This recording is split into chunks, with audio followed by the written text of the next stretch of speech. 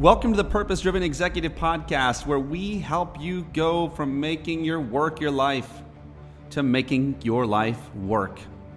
We share true stories, interviews, and experiences that will help you, the hero, in your quest for passion and purpose.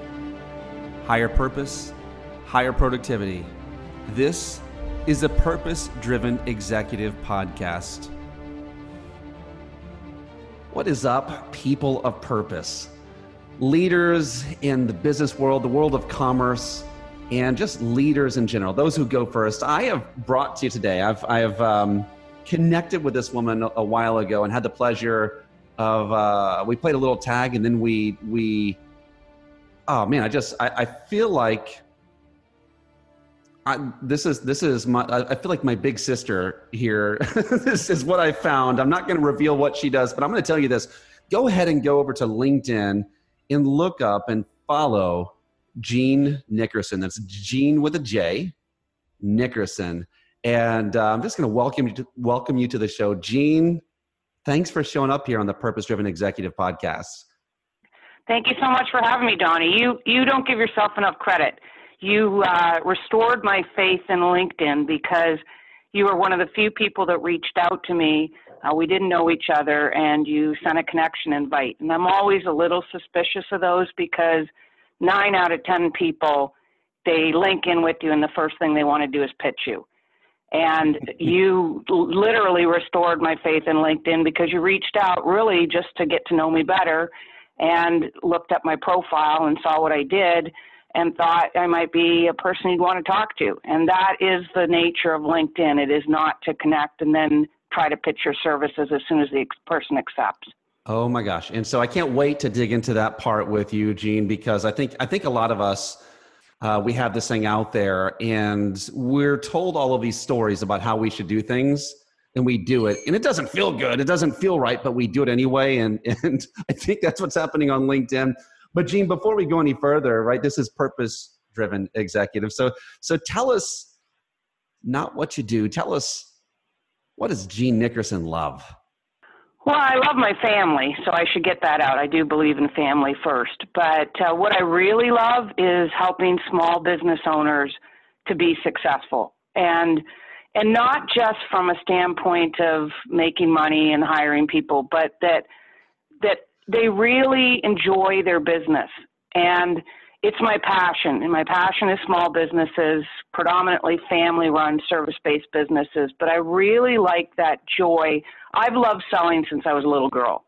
I started in university and thought I was going to actually go into be a dietitian, and took chemistry. And my brain is not hardwired. But I come from although my mom was a librarian and my dad was a engineer, you don't have to go back very far. You have my uncle, who was a very successful salesperson, and my father's father, who is a very successful salesperson. But I love sales. More importantly, I love evangelizing.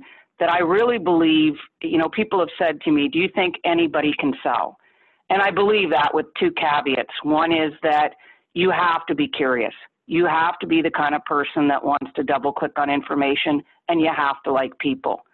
But if you have those 2 qualifiers, that you're curious and you're always interested in learning something new and digging deep into a subject, and you like people, then I believe everything else can be trained.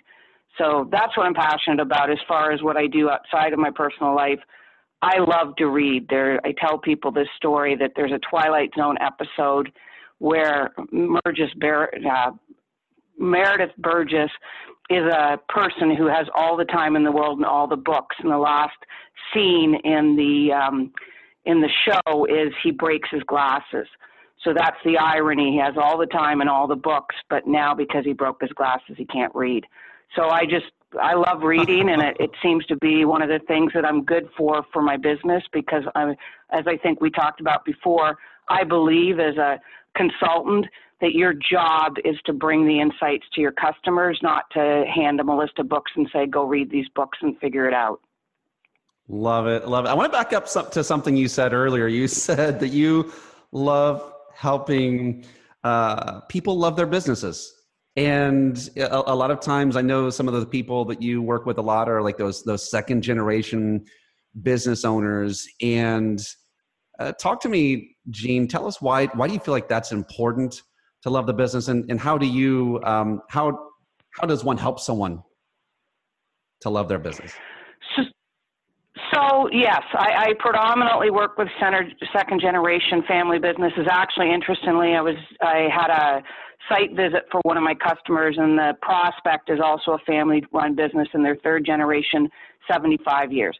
I think there are a couple things. I think that why I want them to love their business is it's that old saying, if you find something you love, you'll never work a day in your life.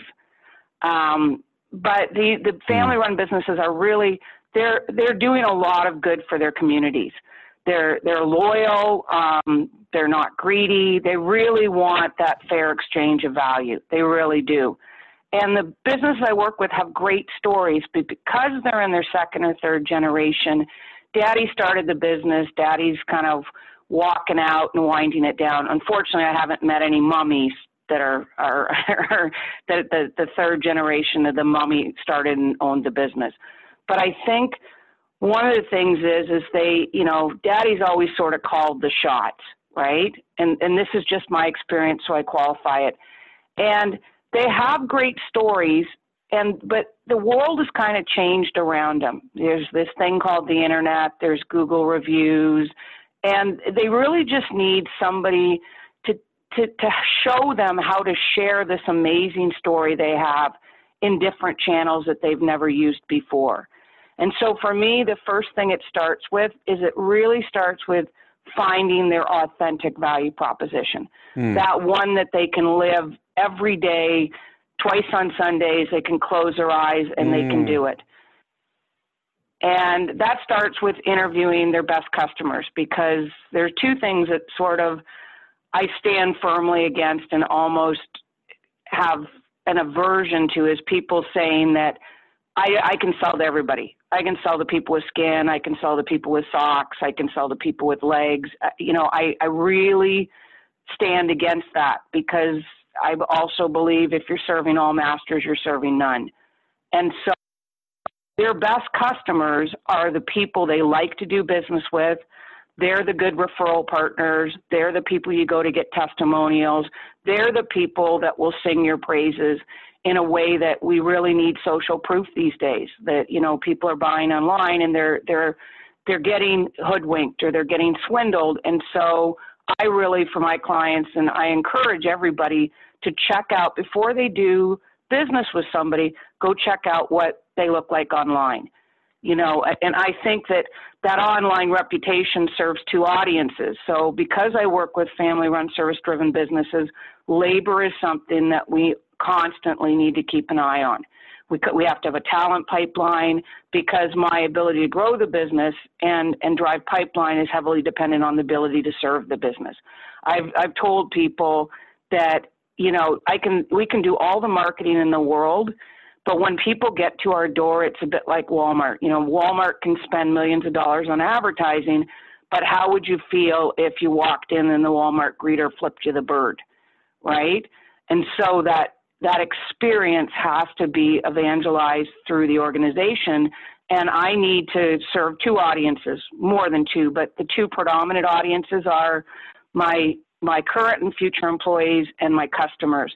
And I believe by treating your current employees and future employees very well, that will create the environment to deliver an exceptional customer experience. And Donnie, that 89% of B2B companies are predominantly competing on customer experience. That is so powerful. Gene, I know that you are like the wizard of sales, right? In selling.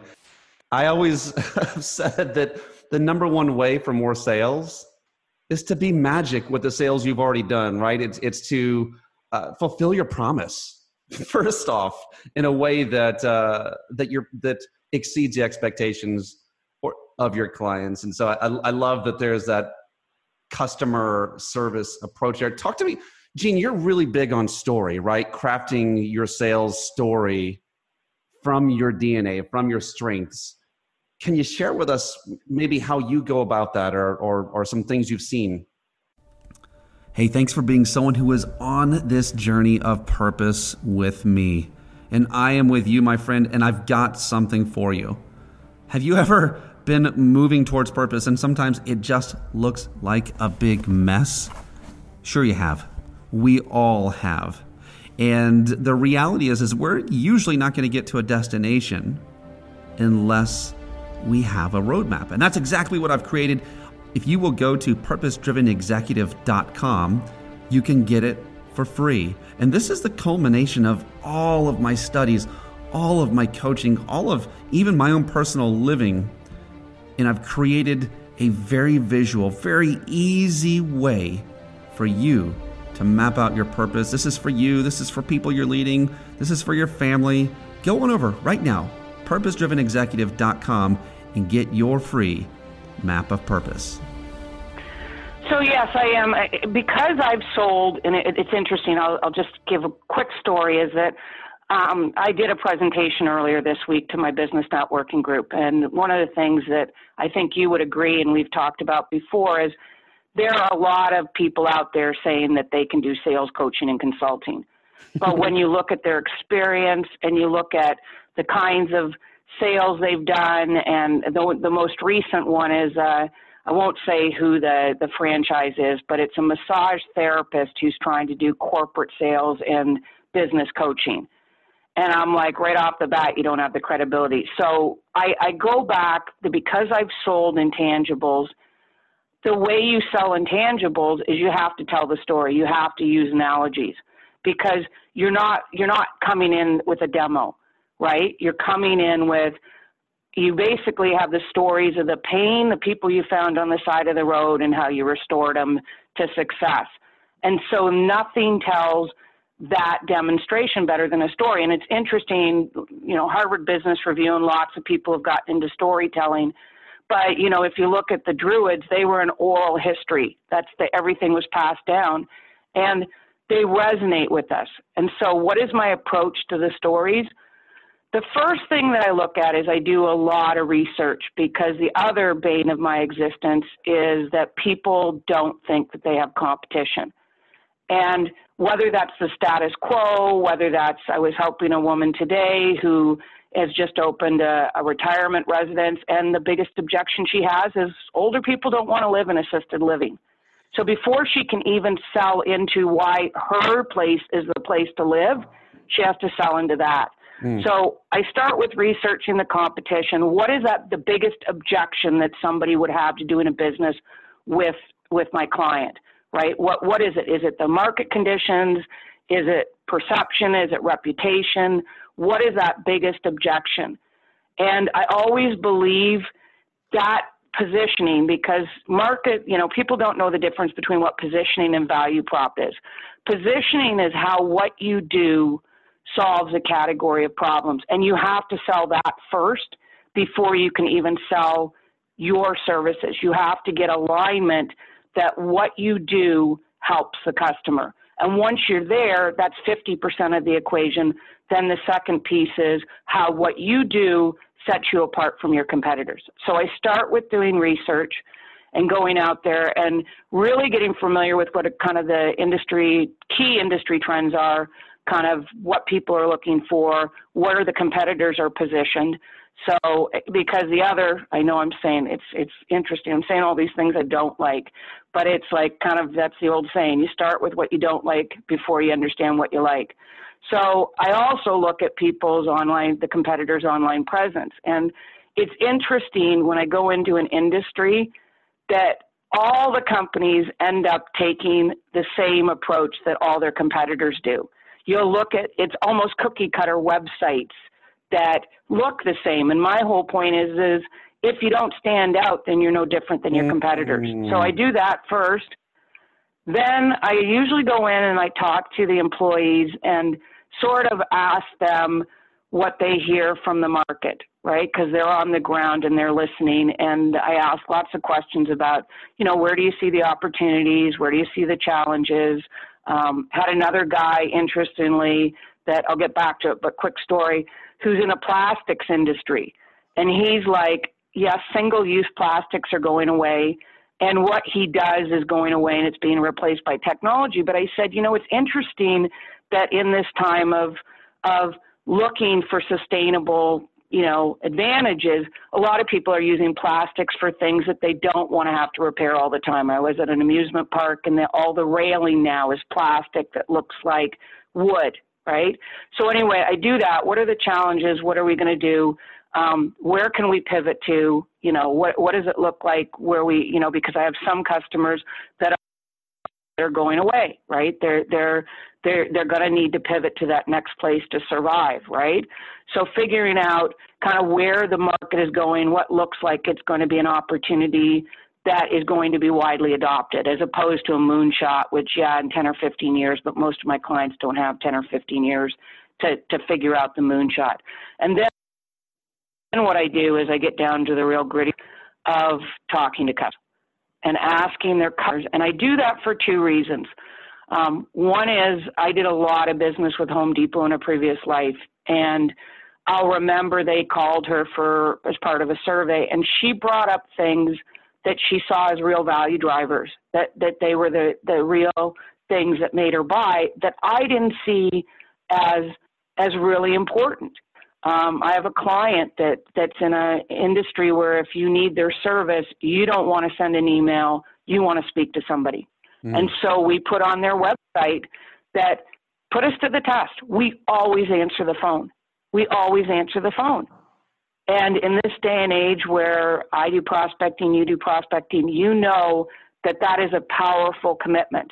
It is a competitive differentiator, and it's a powerful commitment that you're making, that if you want to talk to us, we'll pick up the phone and we'll talk to you. So once I do that, I have a pretty good understanding of, and I know where they're positioned now, right? How they're positioning themselves to the marketplace now. And then I start to craft their story. Then I start to look at, how have they positioned themselves? How are their competitors positioned? Where do I think they're strong? What kind of customers do I think that they're aligned with, that are going to be the kind of customers that are not a one and done, but, that you build a relationship with, that you can add real value? Because my overriding principle in life is even or better odds. It's my overriding principle. So I have not too much information, but I have a Maltese cross tattooed on my shoulder. Implicitly, when I find people not off, it's like at the craps table. You put your $5 down and you'll walk away with your $5. You'll probably walk away with infinitely more, but you'll walk away with your $5. And then I start crafting the story. And then the other thing, once I've done that, created what the digital marketing, the social media, the LinkedIn, the website strategy is, then I start to target people and see, does this resonate? So without going wide, but does this in prospecting, does this messaging, does this value prop resonate? And from there, it's pretty quick to understand, have you nailed it? If you haven't nailed it, and I don't always nail it the first time out of the gate, sometimes I have to go back and tweak, but I nail it, and then I, do what I need to do and start to evangelize that message to our market, so that people, and I have, people like, wow, you've been there 30 years. How come I didn't know you existed? Because you didn't know the story. Gene. So I'm gonna. This is really good stuff. I'm gonna slow it down for the audience a little bit. I'm just gonna say, like, hey, in the stages, this is what I'm furiously taking notes here. So the stages are, first off, identify your value proposition, and you do that through interviewing clients. It's a client testimonials, and from that you help bring and create a message of value, but also differentiation, so that the people in the company can understand, hey, here's actually what people see that you do out there. And then you turn that outward in the sales messaging and in the marketing.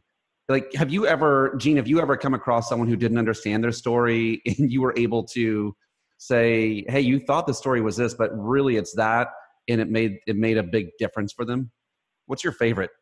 Yeah, I have.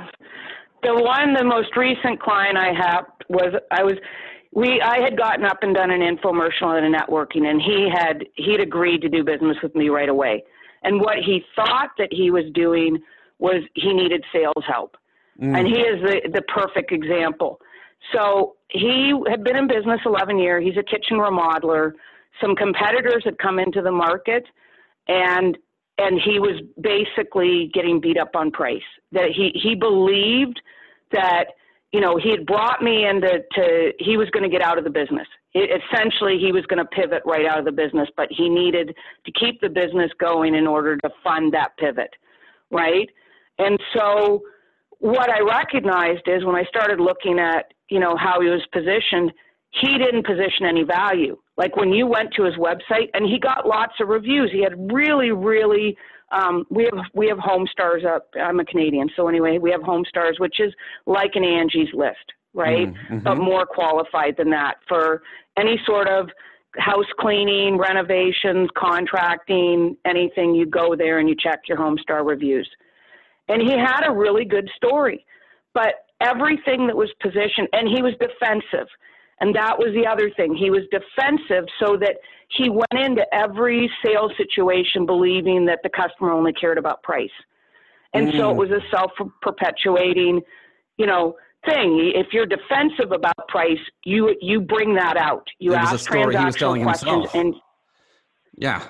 That's the value. The essence of the value prop is, why does that work to make owners proud of their businesses?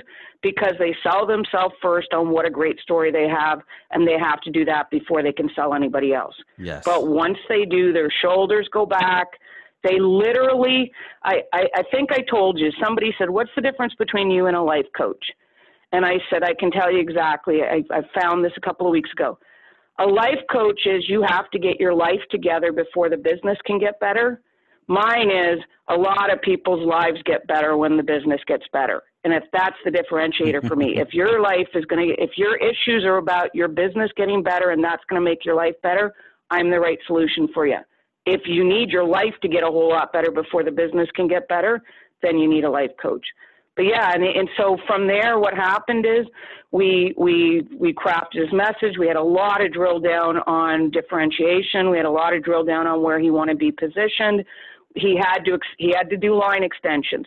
So to serve the market he had to go up market, but to go up market, he couldn't do it with what he was offering. So he had to start interviewing partners, because in order to move up market, he was going to have to broaden the service that he offered. But within 10 weeks, he's like, we changed his qualification script. We asked, you know, the most important question, why now, right? Why now? Why are you calling us? Why are you interested? Why now? What's going on, right? And we redid his website. We played up the fact that most contractors who aren't reputable are not going to drive you to their reviews, that we evangelize position in the market.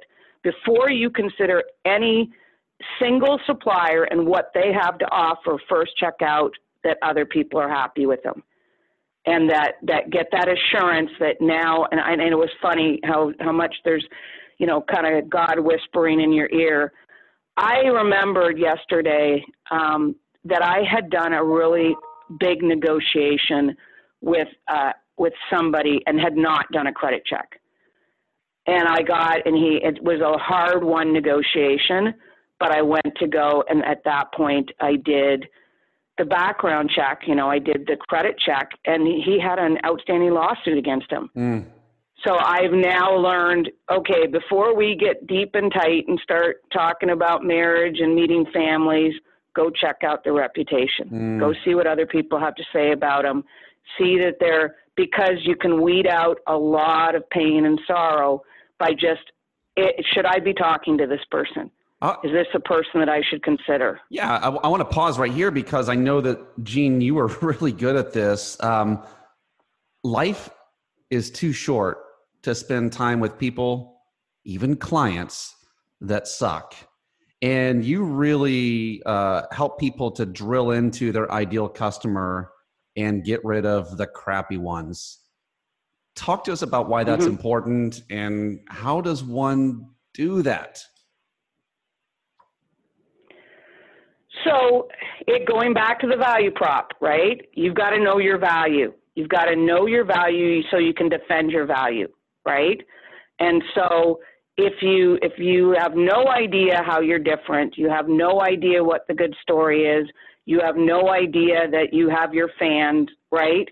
You're going to be a boat tossed around on the water. And my challenge, I have an old saying, and I'll try to clean it up, is coming from a line of salespeople, an uncle who was very clear about, I won't say it, but my dad said he used to walk out of sales calls and get in his car and say, F an idiot, right?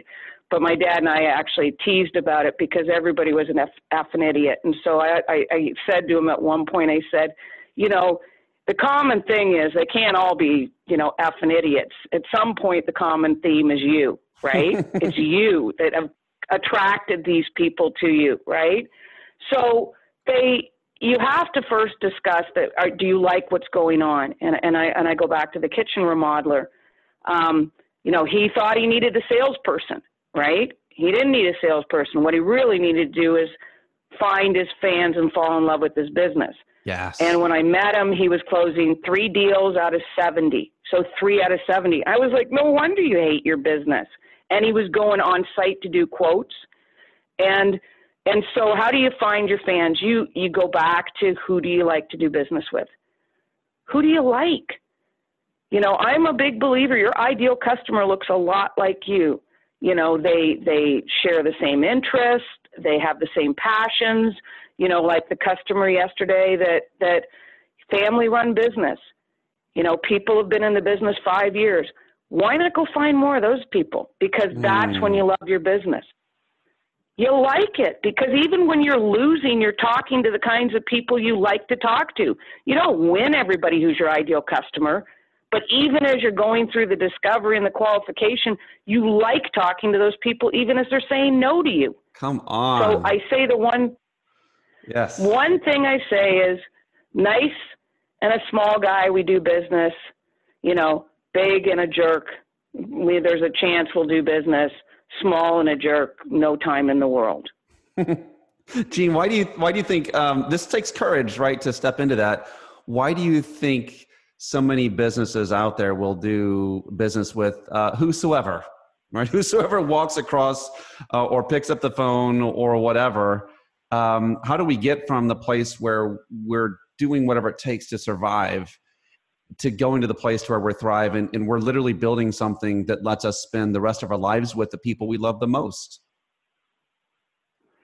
So the first thing, going back to value, is really understand. Once you've done all that analysis, you know where you're positioned in the market. You know where your pricing needs to be, right?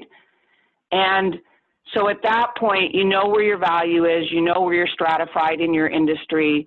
And it's been my experience that most people don't have a defensible pricing strategy. And so therefore, they're at the whims of a very aggressive, smart market. The reason people ask for discounts is 70% of salespeople will cave to a minimum of a 10% discount on the first ask. They'll say, oh, come on, Jean, we're so close. Don't you want to get this deal done today? Just come down. And then because you're busy and you're reacting and you're working in the business as opposed to on the business, you go, yep, and that's a slippery slope. And then what happens is 50% of your customers become price buyers. And why should your value customers that you like to deal with pay more because you're abusing them because they're good and nice and they pay their bills? That is not aligned with what I believe. Your best customer should be treated better than a walk-in. I have a client, their walk-in rate is a premium. Now, you want to sign up, you want to be somebody who has a respectful relationship with their business, then we have our regular customer rates, but our walk-in rate is a premium, not a discount.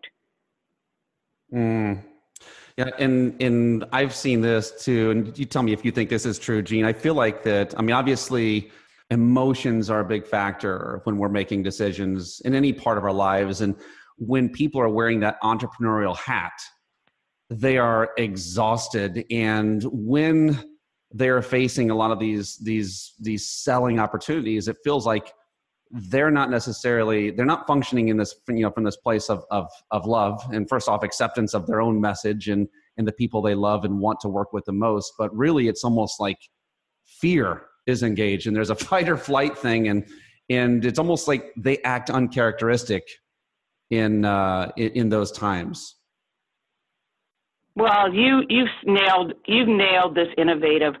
So if we think it as a service life cycle or a product life cycle, we know that it's a bell curve, right? And somewhere before your business tails off and dies, you need to bifurcate. Every business goes through it, whether they're entrepreneurial and they need to put process in place, or, they're growing and they need to, start to have rules around. So you have to bifurcate at some point. If you can grind a business with over process the business till you grind it to a halt, but you have to bifurcate. And what that takes courage, because most people, the mouse and the cheese will stay on the course until they die. It's, that whole analogy of the frog in the pot. You just you can't throw a frog into boiling water because it'll jump out, but you can kill a frog by putting it in the regular temperature water and turning up the heat. And where I get them is this is where the difference for me is critical, is that I have no choice but to reinvent my business. I have no choice. I am open to all suggestions because I've tried to do this myself and I'm not getting the results I want. So I am open to all suggestions of how to get this back on track and get back to a place where I can grow. My people are employed. I have an environment where I can offer opportunities to new employees so I can grow. But they literally have come to that realization. Some of them are referrals. Some of them find me directly, but they're like, and I have one caveat, which is, so why 50% of people don't want to do anything different. They want to complain. They want to be a victim. They want people to commiserate. They're the frog in the pot. Doesn't it suck to boil, right? And then 50% are like, you know what? I don't want that. And those people, because I get stuff done, you want your world to look different. You really want it to be different. I can make that happen for you. I can make that happen, but you're going to have to commit and be all in. But it'll be so much better. It's sort of like quitting drinking. You can't let you go, why didn't I do this sooner? Because your life is just so much better, but it takes a big commitment. And it's been my experience that 50% of people really just want to complain and want to have somebody to get into the pity party and the wallowing in the misery. And 50%, are looking for a change. Now, it's not to say all 50% do it, but they're at least open to what I'm doing now isn't working for me. So, Jean, there's a group. Well, let me back up. Glengarry Glen Ross, right? The famous sales movie, and it was all about the leads, getting the leads. And I know that you are someone that helps in that part of it too. Once you know your story, you have to know who actually cares about that. But you are one of the few people I've ran into out there that understands the value of a target-rich environment called trade associations. And I love that that's a strategy that you often deploy. Can you share with us a little bit about that and how everyone should be putting a trade association to use for what they're doing? Yeah. So you're going to, if I've positioned you correctly and you're where I usually find you, you are not meeting your ideal client. They're finding you by accident, right? So you now are going to have to go into some bigger pools and you're going to have to start swimming, right? You got your sexy, you got your body buff, you got your new Speedo on, and you're going to have to go start swimming. And what I like about trade associations is I get the affiliation. I get the social proof that I'm a member. And so for most businesses that are going to go where they've never gone before, it's a nice sort of, life preserver that you put around you because you have a common association. And people are at least willing, because of that association, to listen. maybe not give you a lot of time. You might get 10 seconds, but because you're going into a place where you haven't gone before. The other thing too is they're going to need to stretch themselves, because this new value prop they're wearing, this new Speedo and body, habits are powerful. It's very hard to change the habits. So they've got to go out there and stretch themselves. And you're going to go into an association. You're going to meet some really big people. I mean, I'll never forget that I had an SVP of Walmart call me back. He didn't have a need for my services, but he respected me enough to call me back and say, hey, Jean, and I'm linked in with them now. I'm linked into an SVP at Walmart because I did an outreach about, we're part of this association. This is what I know about you. Is this something you might be interested in? And he wasn't, because he has a completely different solution for his business. But he did call me back to kindly let me know that this wasn't something he was interested in. That is powerful. I love the idea too, that if you go in, let's just say you provide something that everyone within that group needs, it gives you a leg up, at least to meet what your ideal customer looks like, right? You get to meet and rub shoulders with these people and find out their stories, and you can figure out where yours intersects. But it's just again, you're finding that target-rich environment. And if you really are invested in the cause together, then they'll do what the SVP of Walmart did with you. They'll pick up the phone, right? Because you're going in the same direction. And you have defensible value. You can defend your value. So when you're going to, as I said, even as you're prospecting, you're talking to people you like to talk to. So even though the SVP called me back to say he didn't have a need for my services, I remember that conversation. I enjoyed the conversation. It made me think better about Walmart. And I said such. I'm a big fan of Walmart. I think the world is divided into Amazon and Walmart. I'm on the Walmart side of that equation. But it left me with a positive impression about his company. And I think that's the thing about prospecting. I think that you can do prospecting where you escalate the game to, this is just an outreach to see if we're aligned. It's nothing. I'm not even going to try to sell you now. I just want to see if we're aligned, right? Are we aligned where this could even be a possibility? And now you're meeting the people you like to work with. You're meeting the top of the game. So in your association, you're going to meet companies like you, but you're going to also be exposed to some companies that are really at the top of their game, your industry leaders. And you can learn a lot from them. I always say I'm teasing everybody, I'm going to a business networking event. It's an unqualified one. And I'm calling it the business hoedown, right? It's a business hoedown. I'm just going to go check it out for the first time and see what it's like. But, I firmly believe that when you walk into a room, you want to see that the leader's at a 9 or a 10. You want to see those leaders, who's the board, who are the influencers, are they at a 9 or a 10? Because they're going to track 9s and below. If you look at that leader or that board or that whatever, and you go, holy crap, that's a 5 or a 6. I don't stay, because I know that they're only going to track 5 and 6 and belows. Yeah. And that's how I do it. And so your industry association, the good ones, there are some really fantastic people running it who are good business people. And at the very least, you're going to learn something that you can use, take away, that can make your business better.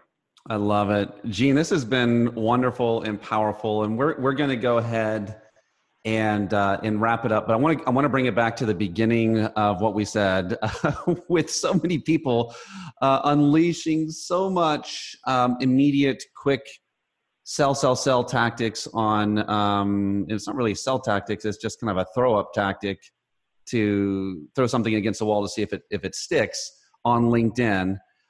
Can you give us just a parting shot, maybe combine a little bit of what you just now mentioned of connecting with 9s and 10s? How does that happen? I love your phrase of this is an outreach just to see if we're aligned, not to pitch or anything like that. But can you address that? And then can you tell our listeners where they can follow you, get in touch with you, and all of those things? Yep. So so what I think on LinkedIn is we are defined as salespeople by the worst example of our profession. And so unfortunately, LinkedIn, it is very hard to do cold outreach. So the very first thing, and I have a 5-star on InMails. My InMails are returned a lot, right? Unless I'm doing recruiting.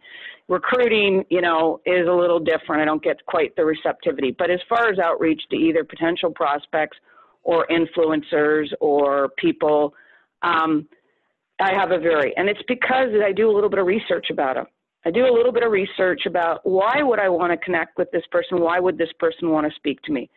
That kind of like initial olive branch of this, and I can get rid of 90% of the people just with that. The second one is when people do cold outreach to me, I set the expectation of sending back a reply as I did with you. Are you looking at me as an active prospect? Is the reason that you've reached out to me because you want to pitch? And most people don't even respond because that was their intention, so I've called it out as an expectation. And other people will say, no, that's not why. I just want to, as I did with you. No, just would like to see if we're aligned.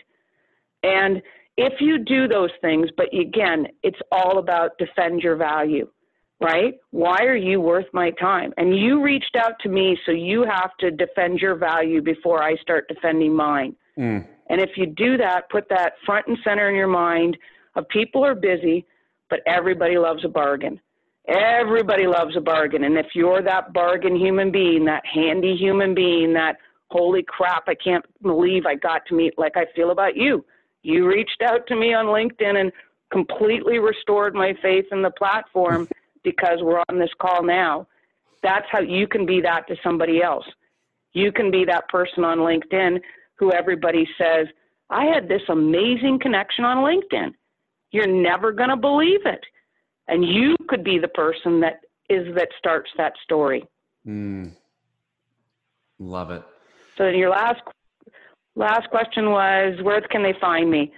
So I'm a big believer in LinkedIn. I actually will tell you, it's one of the few times that somebody bought a platform that it went on to be a better thing.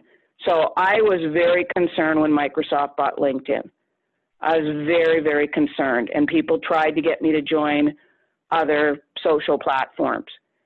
And I loved it. I mean, I joined, you know, I was back when thousands of people joined LinkedIn. I can remember the person who invited me. It was Ted Reed, who worked for Bose Corporation, and he did marketing, and I was a supplier to him, and he invited me to this thing. And he was in Boston, and I was in Toronto. But I respected him, so I joined this platform. I love this platform. So you can follow me, Jean Nickerson, on LinkedIn, and I'd love to talk to you. I'd love to, if you're asking, you know, for an insight or just want an opinion. I believe the first way you demonstrate value is you put out what you eat your own dog food. I'll take the dance around the dance floor with anybody a couple of times and test it out, because you don't know where it can go. And I'll leave with the last thought, the very last thought, is everybody has their fans and their detractors, right? They always do. And, you know, most really quality human beings, in my experience, have a little bit of polarization in their personality. But I don't know. So I say to people, there are people you instantly like who degrade over time. And there are other people that we know are the people that we really love. They kind of irritated us the first time we met them, but we stuck it out a bit longer because they were adding some value, and you thought, well, what have I got to lose? And they're the people that you love the most today. So I don't know who the people I'm going to love the most, but I understand that may not start out with them being exactly the most charming people up front. Jean, I love it. Everyone go follow her, connect with Jean Nickerson. Thank you for spending time with us today. And Jean, I feel like I learned not just about business, but about love. You know, well, I mean, I'm married, so it doesn't apply to me, but listen, go to where the 9s and 10s are. Know what your value is, align with that, walk with confidence from that, and find other people who are in love with you. Stop spending time with the curmudgeons who make you hate your life. Listen, you can have a life and a business that you are in love with. Jean, thanks for sharing that with us today. And for the audience, yeah, yeah, thanks for being with us. It's been a fun time. Thank you, Donnie. Talk to you later. Have a good weekend. Take care.